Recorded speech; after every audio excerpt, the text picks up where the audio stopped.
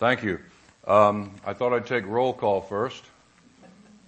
No, actually, I was going through my notes on study of the Bible, and I do keep files, and found in my file, I don't remember the year, but one year at Camp Horizon, Randy and Myra were directors, and of course that would have been a number of years, Randy and Myra Beers, and I was the speaker, but Randy also decided, you're only the speaker, you don't have enough to do, so you will have a Bible study craft. So I taught a Bible study craft several times a day, it seems like, and drove the boat, and taught a fishing class. Now, I was joking with the young people this morning, some of them, about the old days at camp. You know, it's always the old days. Now they were more glorious, glamorous, and whatever. Because sometimes they lament the 5 weeks of camp. Now I'm like, you weren't there back when we had 8 weeks plus CEF, which make a 9th week of camp. But anyway, I don't have all the names of those that were in that class that year. I have the names of those who requested me to send them additional material. Carrie Galpin, Danelle Crosby, Jamie Beers, Jennifer Knight, Sam Muir, Brian Skelton, Aaron Beers, Rachel Payne, Lori Skelton, and Annelle Donnell. So that was quite a class, wasn't it? Good to see some of them continuing on, many of them continuing on in the things of the Lord. I almost just said, does Bramblewood Drive ring a bell? Because I've got the addresses of where these folks at least used to live. So we're studying and looking at in our conference the reliability of the Bible. How can we trust that this book is indeed the Word of God? And we're going to continue with that this morning, and we're going to continue with things related to that tomorrow as well.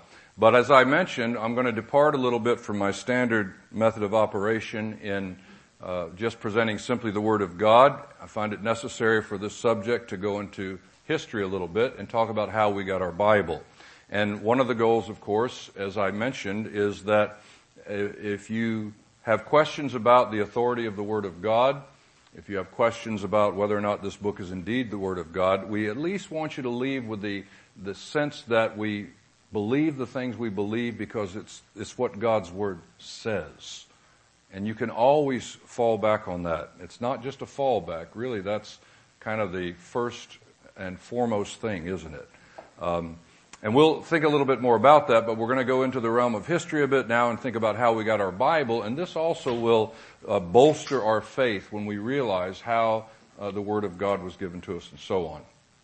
So let's think again about some points concerning the Word of God. First of all, as we noted from the Scripture itself, 2 Timothy chapter 3, verses 16 and 17. We were looking at a broad subject of the claims the Bible makes about itself. And there is no question, but as we saw in our brief study yesterday evening, that the Bible emphatically declares to be the Word of God. And 2 Timothy chapter 3 and verse 16 says, all Scripture is God-breathed. It is inspired of God. And this is how God communicated His truth to those who were the human authors and how they were guided by the Spirit of God, as we'll see, to be carried along by the Spirit of God. They spoke from God as they were carried along. Excuse me, Facebook Live faux pas. I think I'm still in camera, but I need to get my pointer, my better pointer. They were carried along by the Holy Spirit. So the Holy Spirit guided them without violating their personalities or their different styles. Luke's style is not John's style, etc., etc. And they were able to be carried by the Spirit of God in such a way that their personalities were not violated. It wasn't strictly dictation, but the end result is God got written what He wanted to have written. That's how I sort of define inspiration. And so we find a variety of styles, a variety of methods of approach to Scripture, how they did their research and so on. But in the end, we find that God got written what He wanted to have written. Secondly, the Bible obviously is a collection of books. The Bible, as we use that English term, is a book of books. So the Bible is made up of 66 different books. Over 1,600 years, from about 1500 BC to AD, almost AD 100, that's the span of time in which these particular books were written. Now that becomes very important with some other things that we'll discuss here in a bit. Written by a lot of different people, more than 40 kings, prophets, leaders, followers of Jesus. So you have a book that was written over a time span of about 1,600 years by about 40 different people. And pretty amazing that they were able to put this whole book together like this, or ultimately that it was put together. The Old Testament, as we have it, consists of 39 books. And then, of course, the Bible that the Lord Jesus used had the same books, but they were arranged in a different order.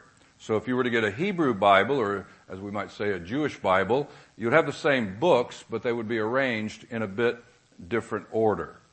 You see here where 1st and 2nd Chronicles would come at the end.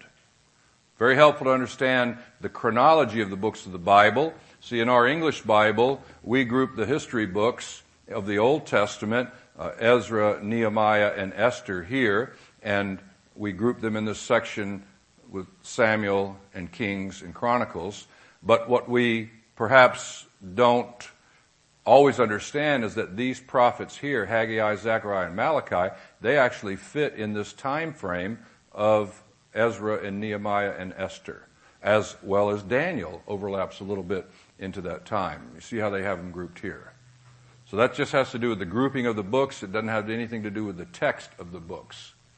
The New Testament, of course, 27 books, written from roughly the period of time AD 45 to 100. Written in 3 different languages, basically. The Bible was written mainly in Hebrew in the Old Testament, some Aramaic. Portions of the books of Daniel and Ezra are written in Aramaic. It's one of the interesting things when you come to the book of Daniel. Daniel overlaps several different kingdoms, several different monarchies, and there are actual language changes in the text from the Hebrew to the Aramaic in the book of Daniel. Most of your Bibles, if you have a study Bible, will note where those language changes come about. They really don't mean much to us who are primarily English speakers, but it's good to know. New Testament, of course, written in the Greek language.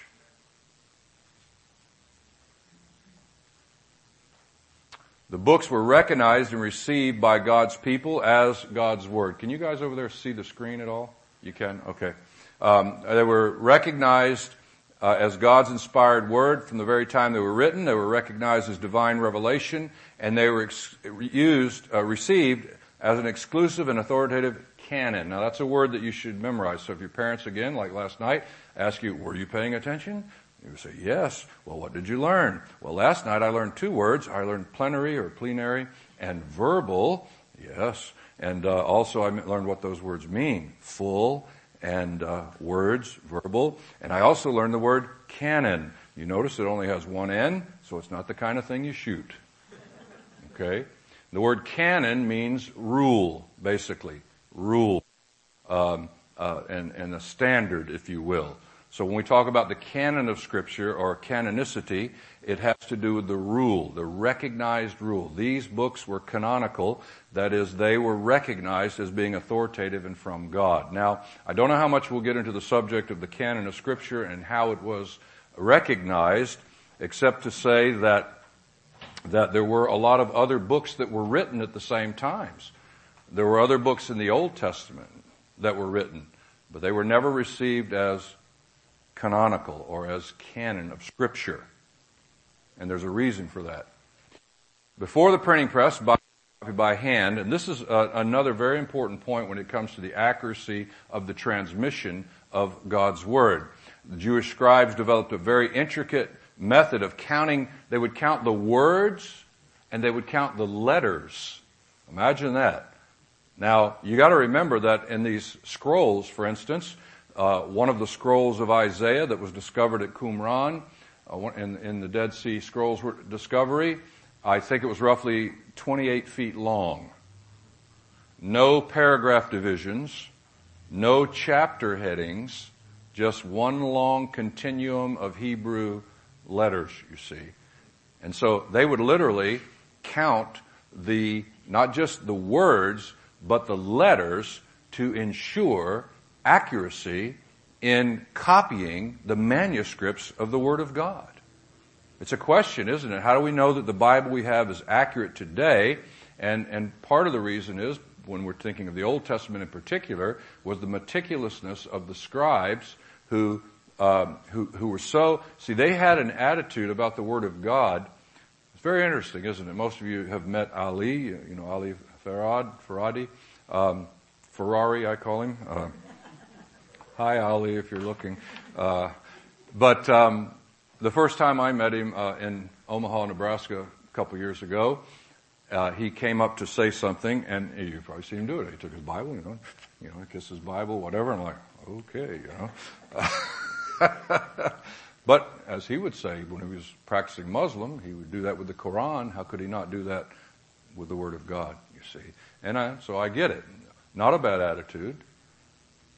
A reverence for the Scripture. The scribes, you see, they had such a reverence for the Word of God that we're told that the Masoretes later, when they were copying Scripture, imagine this now, they couldn't run down to Target and buy a ream of paper. Materials to write on and write with were very expensive, hard to get, and hard to maintain. But imagine now you're doing a 28-foot scroll of Isaiah, let's say, and you make a mistake. Well, there was no, again, you young people have to Google it, there was no whiteout in that day. There was no way just to backspace and make a correction, you see. No, you know what they would do? They would destroy that manuscript, lest they communicated some error that had to do with the Word of God. That's how meticulous they were in the copying of the Scripture. So rather than destroy that manuscript, you were going to be like super careful that you copied exactly, and they counted the words and the letters. That's how meticulous they were in the copying of the Word of God. The Bible was the first complete book printed on a printing test with metal type. Johannes Gutenberg invented the printing press in Germany in the mid-1400s, and the Bible was the first full book to be printed on that moving press. Now, the Bible we have today is, as it says, remarkably true to the original writings. Of the thousands of copies made by hand before 1500 A.D., over 5,600 Greek manuscripts still exist in whole or in part. Now, that is a tremendous help. Our next session is going to be on the reliability of Scripture, the reliability and trustworthiness of Scripture, and I'll address that a little bit more because it's very important. The sheer number of manuscripts that we have of Old Testament, not so much Old Testament, but particularly of the New Testament, is a very important thing to remember. Far better preserved than any of the ancient writings of people like Plato or Aristotle or any of those ancients. The Dead Sea Scrolls again confirm the reliability of the Old Testament. In 1947, near the Dead Sea, and Juan and I, on our trip in 2005, we went to this area of Qumran.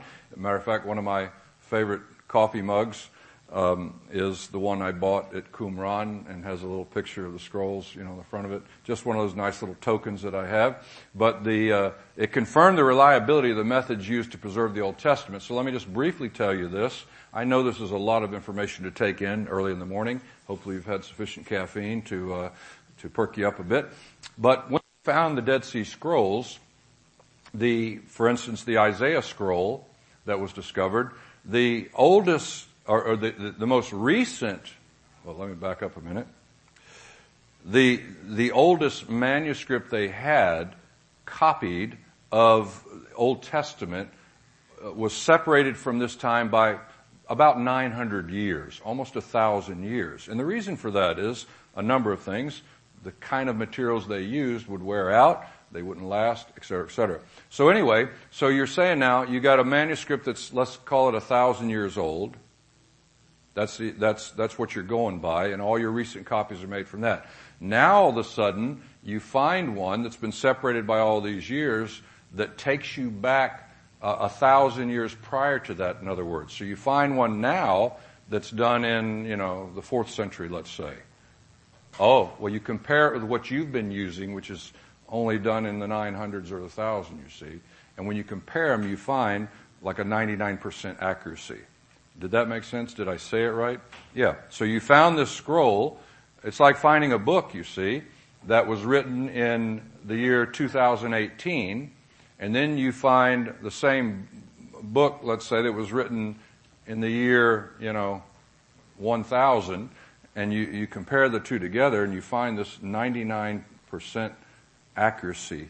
And the things that were in that 1% weren't things that affected any doctrine or any truth or anything like minor vowel point things and very, very minor kind of things that didn't change any of the verses or any of the words. So a remarkable confirmation again. It was an incredible find. As we'll find, the Bible is its own best witness, but I think along with that God has given us evidences. One that we'll see later is archaeology and things like this that come along and help to provide us with those other types of evidences that this book is indeed the Word of God. And here's a portion of that Isaiah scroll as you see it here, copied 1,000 years later. Few variants, as it says, but nothing that affects anything about God, and so on. The Bible's obviously been translated in multitudes of different languages. As it was mentioned in prayer, though, still more than, at the time of this, 1,800 people groups with no Bible in their language.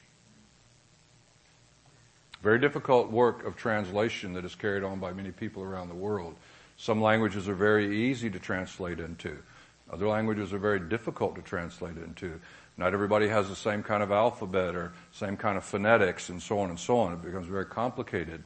And yet there's been a tremendous work of translation. By AD 200, the Bible had been translated into 7 languages. By 500, 13. By 900, 17. By 1400, 28. Now you got to remember comes in the printing press. And by 1800, 57 languages. So there really wasn't a lot of progress from 200 for 1600 years. Only got to 57 languages, 50 languages added. By 1900, 537 languages. By 1980, 1100, it exponentially almost begins to double. And then by 2006, you see how many, and you see the scale on the right, and the chart on the right. Over the centuries, Scripture has been copied onto many different materials, and this shows you what some of the different materials were used in the copying of Scripture. Leather, papyrus.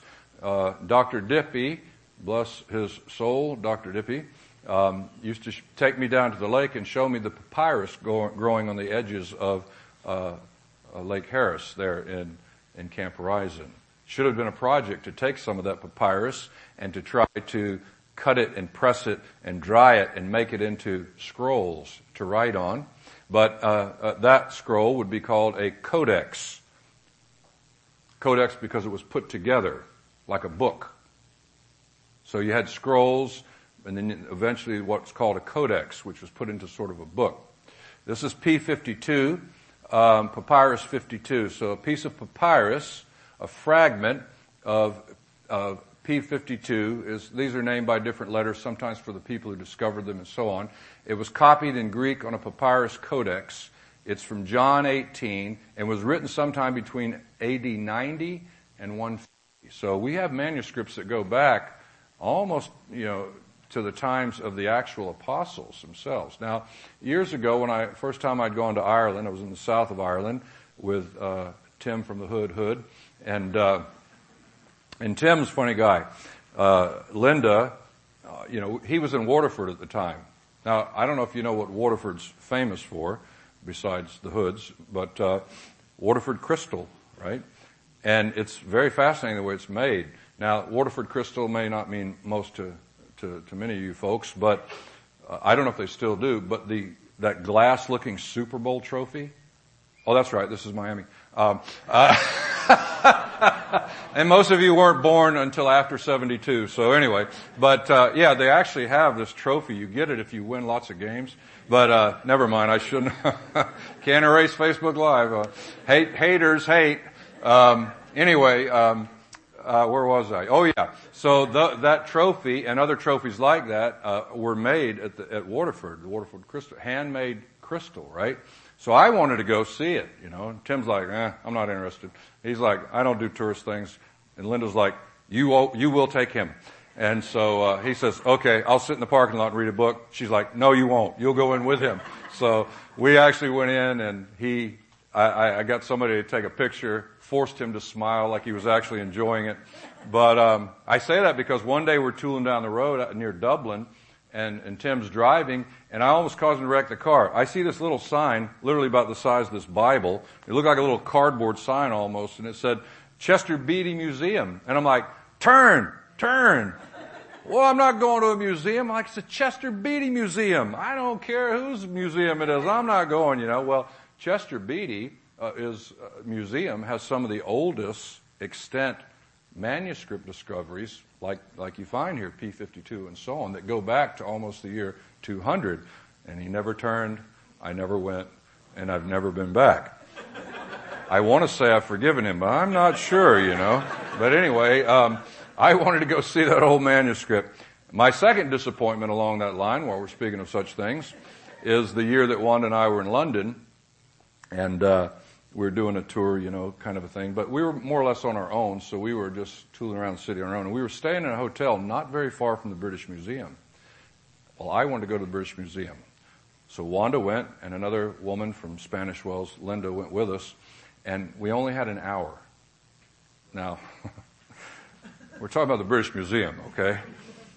Well, I didn't know at the time that at that point, see, they used to keep these old manuscripts of the Bible. They had a place where they kept the manuscripts there. I didn't know they had moved those to a whole separate place. They weren't in the British Museum anymore. So that was a big disappointment. So we got an hour. I mean, what do you do? I mean, the British Museum, you walk in and there's the Rosetta Stone right in the foyer, It's not actually foyer, it's foyer. Foyer, I've been told. And so we spent an hour in the ancient East wing. There's so much stuff there. It's overwhelming. You could spend weeks in the British Museum. But anyway, those old manuscripts that are there, they go back to 2nd century. Very, very important when we think about the witnesses. Codex is a bound volume made from sheets folded together or sewn together, depending on the material. Sometimes they had covers on them. And they began using those instead of scrolls in the early 100s. This is called vellum, which was animal skin that was used for many years to copy the Bible. They'd take animal skins and have a certain process to produce them in a way that you could actually write on them. Parchment, that was scraped or stretched skin. Vellum, which was a higher quality, calf skin. Two of the oldest vellum copies of the New Testament, Codex Vaticanus, which was copied in the early 300s, and Codex Sinaiticus, discovered by Tischendorf in, I think, the 1800s, in a trash can in a monastery in the Sinai area. And so it was named Sinaiticus for Sinai, where it was found. Literally, they just tossed it in a trash can. One of the oldest extant codexes, which is almost a complete copy of the Word of God, laying in the trash can there. And Tischendorf got it. At one time, it was one of the highest selling books that, we'd call it a book, that went on the market. That's probably not true anymore. Wycliffe Bibles copied by hand on vellum in the 1300s, so we're still in the copying by hand mode here, you see, in the days of Wycliffe. And it could take months to produce, cost 6 months' wages at the time to buy one. The Bible was not available to everybody in those days. Now, of course, it's printed in all sorts of forms, digitally, paper, and everything else. Think a little bit about the timeline again. The Old Testament events written down in Hebrew and Aramaic. In Exodus, as we noted even yesterday, the Lord tells Moses to write the things that he was saying into a book.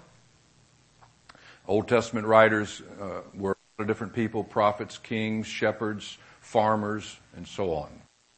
Known as the law, the prophets, and the writings, or sometimes just the law and the prophets.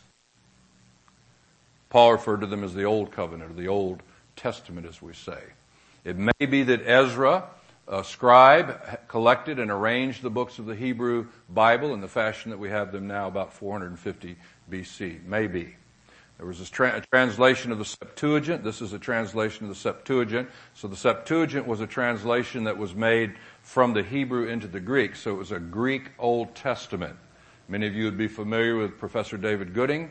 And David Gooding was a professor of Old Testament Greek. His field was Septuagint. And I remember him telling me one time that he was slated to do a new work, a new translation that had to do with the Old Testament, but at that time when he was living in Belfast, because of the bombings and the riots and everything else that were taking place, they didn't want to transfer those manuscripts, those very highly prized manuscripts, to that area, so it didn't happen. But an expert in the field of Old Testament Greek, probably translated no later than 100 BC by Jewish scholars in Alexandria, Egypt. Septuagint means the 70, and there were 70 or 72 folks that were used to translate it. So sometimes you'll see a reference to it, this, using the old Roman numerals for 70. This is a fragment of the Septuagint from Leviticus, somewhere around 100 BC. Now, you may find a Bible sometimes. I remember I hadn't been saved a couple of months, and quite frankly, I was put in a jail cell I was in a jail cell, but they moved me to a different cell, and I was with these two guys in there. One of them was saved, other one not sure about.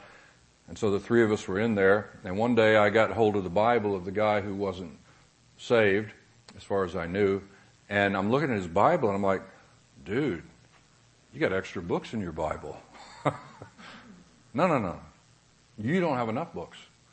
No. You got extra books. No, you don't have enough. I'll show you who don't have extra books. And in Christian love, we were ready to duke it out, It's the first time I'd ever seen a Bible with the Apocrypha in it. And so you'll find that Roman Catholic Bibles and a few other things have what's called the Apocrypha, which is interesting because the word itself, Apocrypha, means spurious or dubious or doubtful.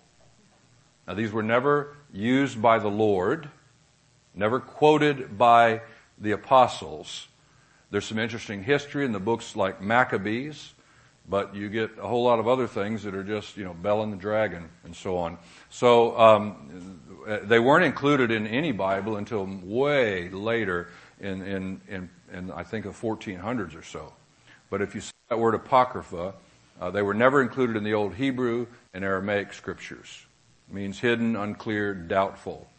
Not included in most Protestant Bibles, but found in Orthodox and Roman Catholic Bibles. So this will show you what they were. Daniel this Bible has Susanna, Bel and the Dragon, Tobit, Judith, 1st and 2nd Maccabees. Again, some of these things have good history, but they're not considered to be canonical. They're not considered to be the Word of God.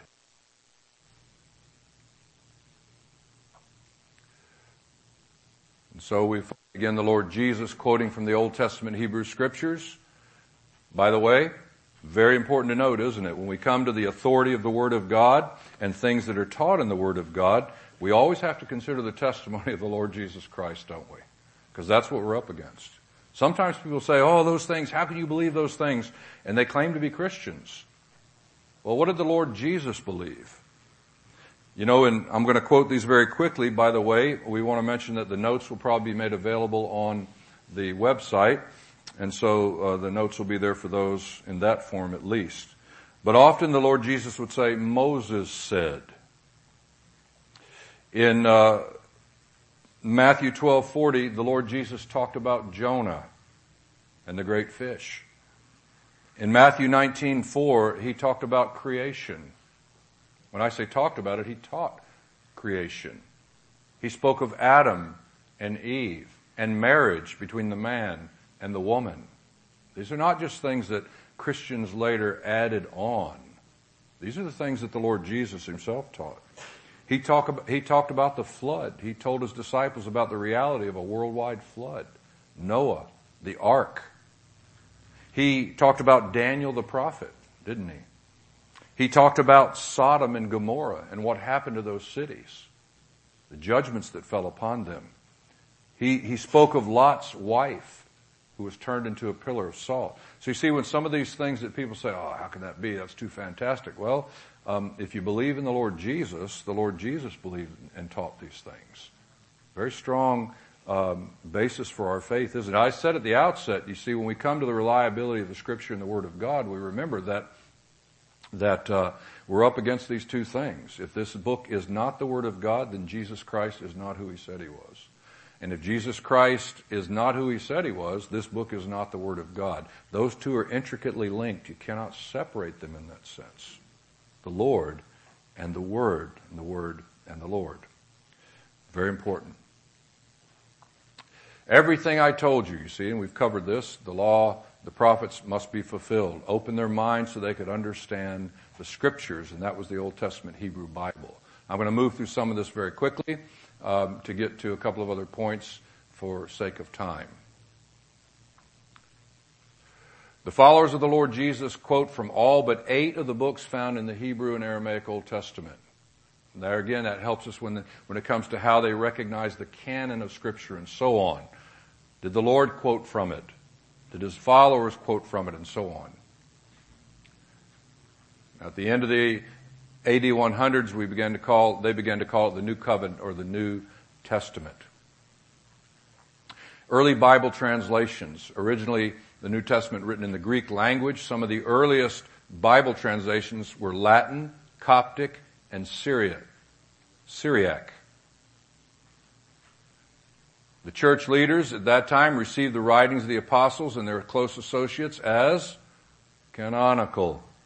The word canon refers to a standard or a rule.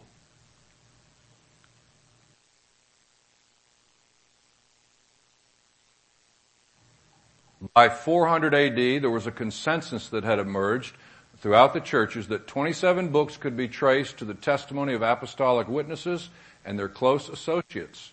It was confirmed by the church, these so-called church fathers, and by certain councils and synods that occurred in the year 400.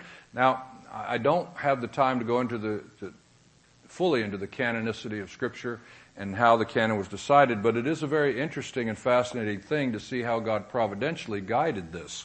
So it didn't take place a full recognition until around the year, almost the year 400. You say, well, why is that? Of course, communication in those days was difficult for one thing. But the fascinating thing about it is by the time that they had these councils, these books of the Bible and other writings had had enough time to circulate that by then the church as a whole recognized this one's Scripture, this one isn't. So there wasn't a whole lot of discussion in that sense that had to take place. They knew that the Shepherd of Hermes or the Gospel of Hermes, the churches weren't using that. But there were some that were using them. So they said, we need to get together and recognize which ones are and which ones aren't. There were other people, heretics like Marcion, that had started to develop his own canon. So the church thought it wise to come together in a synod or a council and come to some consensus. And when they did, they came to a consensus about the books that were recognized as apostolic. So it either had to be written by an apostle or by a close associate. Now I want to say this fact, and you'll have to verify it, check it out with me. But I think when we come to the New Testament, one of the other fascinating things providentially, there are only, I want to say, 7 authors of the New Testament. You got Matthew, Mark, Luke, John, you got Paul, you've got Jude, and who am I missing? And James. Peter, 8. Wait, maybe one more? Hebrews, thank you. Yes. Who said that? Yes. Hebrews, 9. So we've got 9. Now, some people say Paul wrote Hebrews. We don't know, but let's call it 9. Well, you only had 9 of those writers. A number of those just mentioned were either apostles, or you have like Paul or James, the brother of the Lord, you see. And so they were all either apostles or closely related to the apostles. That was one of the great tests that was used for canon or canonicity of Scripture.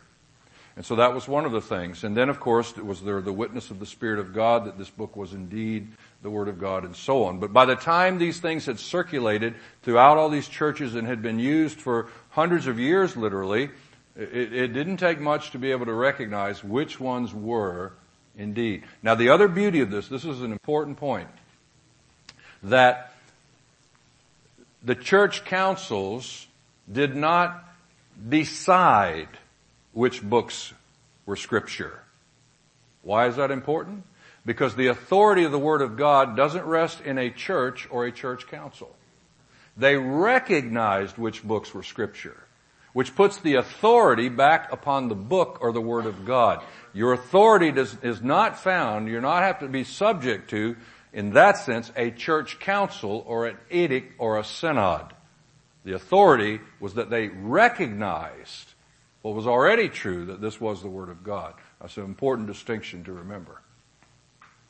So in some of the areas of the expansion of Christianity in the Roman Empire by the time 325. Now Jerome's Latin Vulgate, he finished it, took him 23 years, it says, to finish the Latin Vulgate, written in Latin of the day. Problem was, Latin was a language for pretty much the educated, and most people weren't.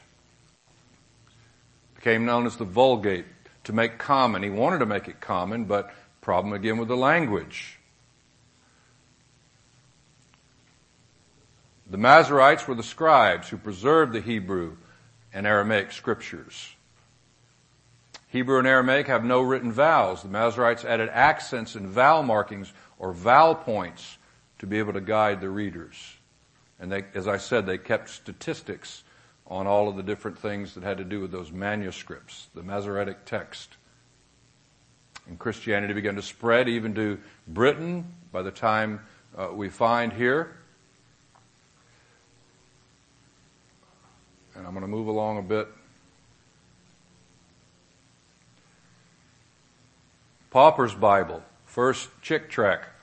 But literally it was written in picture form because people couldn't read. So they tried to convey to people truths of the Scripture.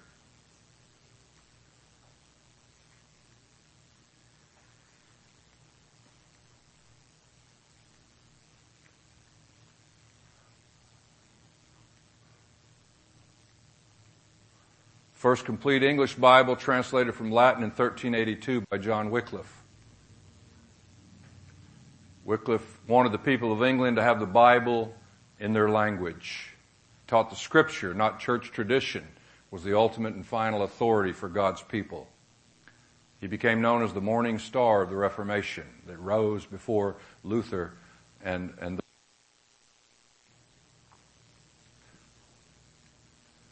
the Bible was banned and burned. Imagine working on a Bible all those years, all that hard labor, and they banned that Bible. And whenever after his death, 44 years after Wycliffe's death, his bones were exhumed and they burned his bones and they declared him a heretic. Why? Because he wanted the people to have the Word of God. You see, when I read this stuff, I'll tell you what it does to me. Not only does it send goosebumps, but these people gave their lives to translate the Scripture. I mean, some of them, as we'll see, suffered horrendous deaths. For what? For wanting the people to have a copy of this in their hand. And we've got it in such abundance. It shames me to think about it sometimes. I know the number of Bibles I have, and Lord, how do I use what you've given me? It's incredible when you think about it. In 1408 in England, it became illegal to translate or read the Bible in common English without the permission of a bishop. First Spanish Bible, the Alfonso Bible, 1280, commissioned by Alfonso the Wise, the King of Castile. Interesting, isn't it? 1280, first fully complete Spanish Bible. Translation of the Latin Vulgate. And of course we mentioned the Gutenberg press already in the printing press, one of the greatest events to influence the spread of the Bible. Here's a page from the Gutenberg Bible, illustrated, illuminated as they would say. Now, not important for you to know except that Erasmus was a Greek scholar. He published a Greek New Testament. Erasmus' New Testament is still used today. It is known as the basis of the authorized version, King James, Textus Receptus. So you can there are still scholars who use a version of Erasmus's received text for their Greek study. It was the basis of works by Martin Luther, William Tyndale, and the translators of the King James. Textus Receptus, or the received text. And of course we know Martin Luther believed righteousness comes by faith alone. Now let's move on. William Tyndale, very important. This man, what a man. He was an Oxford scholar and a priest. At dinner, a priest once said to him, "We had better be without God's law than the Pope's." In other words, better off to be without God's law, better to have the Pope's law. And that moved William Tyndale. Tyndale said, "If God spares my life, I will cause a boy that drives the plow to know more of the Scripture than you do." Cause a plowboy to know more Scripture than you do. Tyndale decided he'd translate the New Testament from Greek into English. Wanted everybody to be able to read it in their own language. The bishop refused to allow him to publish it.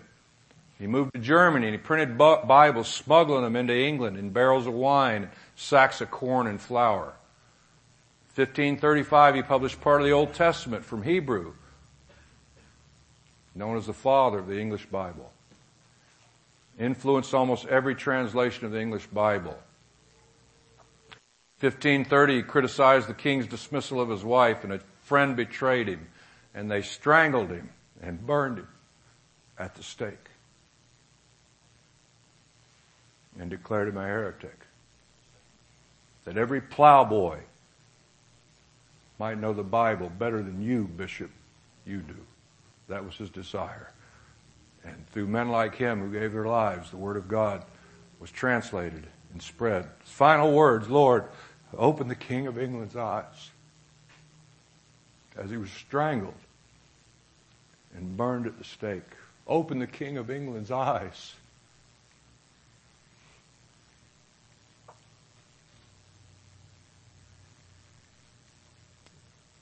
And God answered William Tyndale's dying plea to open the King of England's eyes.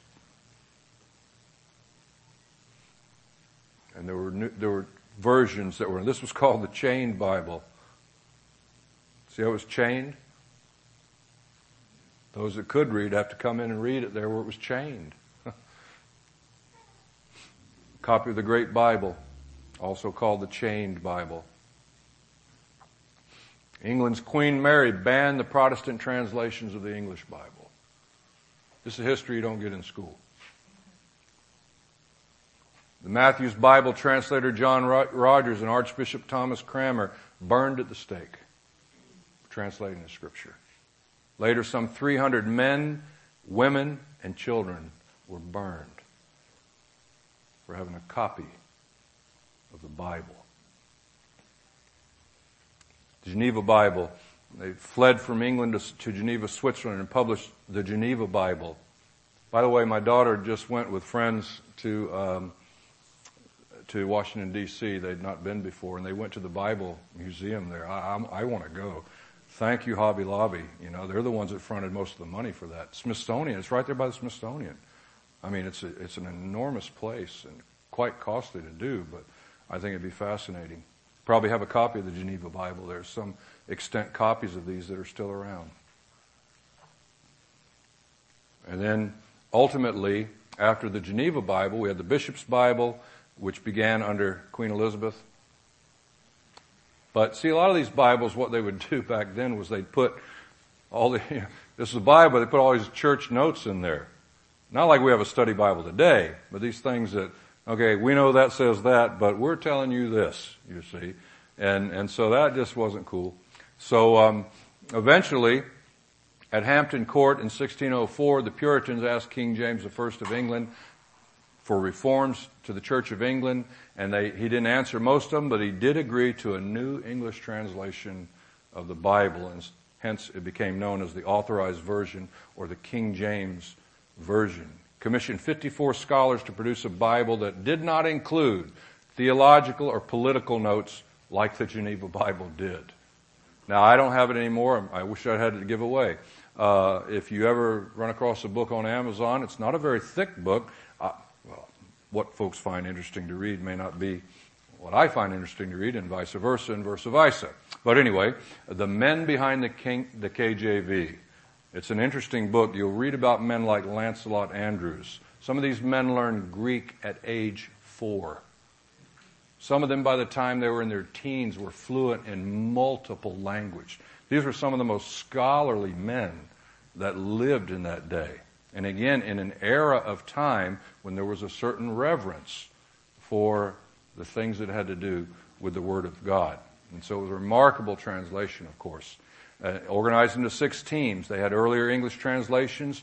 They had Erasmus received text, Hebrew and Aramaic text. And so in these different teams went, did their own translation work, came together, sent their things, cross-checked, referenced, everybody's work. And that's how the production of the King James took place. Completed in 1609, published in 1611, revised in 1769, and the version that we use today is pretty much the product. Now, there would have been changes, but in the way that the letters looked and so on, but that's a whole other subject. Remained the most popular Bible in English for more than 300 years. The Reina Valera, Spanish Bible, I hope I said that right. For years, the standard Spanish Bible, La Biblia. 1602. Now, I'm going to have to move along. Codex Alexandrinus. See, so what happened is, here's a question that you'll get sometime. I got to stop. I think I've gone way over time. But anyway, a question that often comes up is, why do we have translational differences between some of the modern translations and like the King James, for instance? Well, in 1629, you have this Codex Alexandrinus, Alexandria, Egypt, was made available to Western scholars. A copy of it was made available. One of the earliest, most complete copies of the New Testament. It goes back to the 400s. In the mid-1800s, as I said, Sinaiticus was discovered in Mount Sinai in this monastery. So you had new manuscript discoveries. Here's John 3 in the Codex Sinaiticus, one of the oldest, most reliable surviving manuscripts of the New Testament. So what happened is, as late as the 1800s, now you had a whole new wave of archaeological and manuscript discoveries. And so some of a new Greek text was developed, and it was different in some points from Erasmus's received text and so on. I don't want to get too complicated or too out in the weeds on this, except to say that there were variants and differences in certain places. And so scholars have gone back and forth since over which is the better Greek text from which to translate from. But your modern translations pretty much would have been a result of the discovery of these new manuscripts. I want to hasten to say, though, that when you read them in the various translations that we've been blessed to have, you're not going to find things that affect the doctrines of Scripture, the truth of the Word of God. Many of them are very minor. Some of them can be significant, but again, they don't affect the truth and the reliability and the authority of God's Word. Codex Vaticanus was locked up in the Vatican, and scholars weren't let at it until almost, not quite 1900, but the late 1800s. Probably copied as early as the 300s, older than Codex Sinaiticus. So you see, we've got a multitude of different texts that go way, way back. I won't have time to take into all this. The Braille Bible, first completed in 1924. I never knew this until just now. You know why it's called Braille? Because Louis Braille, blind since the age of 3, completed a system for reading at age 15. And that's why it was called after him Braille. And then the first Braille Bible done in 1924. 21 volumes the Braille Bible was. Can you imagine? Very heavy. We talked about the Dead Sea Scrolls and so on. So I'm not going to go much more into that. Is there anything else here that we want to look at? Oh yeah, everybody wants to know about the Ugaritic text. Not really.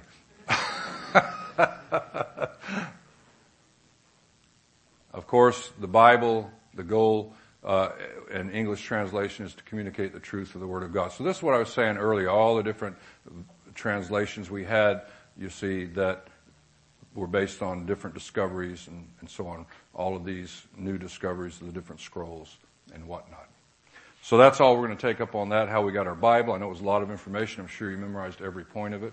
But one of the things I hope you came away with at least is to realize that the scriptures that we have today are the result of a number of things. The marvelous preservation of the text of Scripture and the manuscripts of Scripture, how God providentially oversaw these things. The incredible accuracy with which these things were copied and communicated. And the price that many people paid so that you and I could have in our hands a book to hold and read and learn the truth about God's Son. It's an incredible thing, isn't it, to think about. So let's stop for there. Our next session we're going to talk about the reliability and trustworthiness again of the Scripture and how again we can trust that this is indeed the Word of God. Our Father, we thank you that we hold in our hands a book that you've communicated to us. I say it again as was said yesterday. If you were to say anything from heaven, you wouldn't say anything other than you've already said in this book. And this book unveils your mind, and this book unveils your heart and wisdom and truth. Truth about life, truth about death, truth about what happens after death, truth about salvation and sin and forgiveness. We thank you for what has been done to be able to place in our hands a book that we can hold and say, this is God's Word. We thank you. Help us to use it, not to neglect it. We give you thanks in the name of the Lord Jesus. Amen.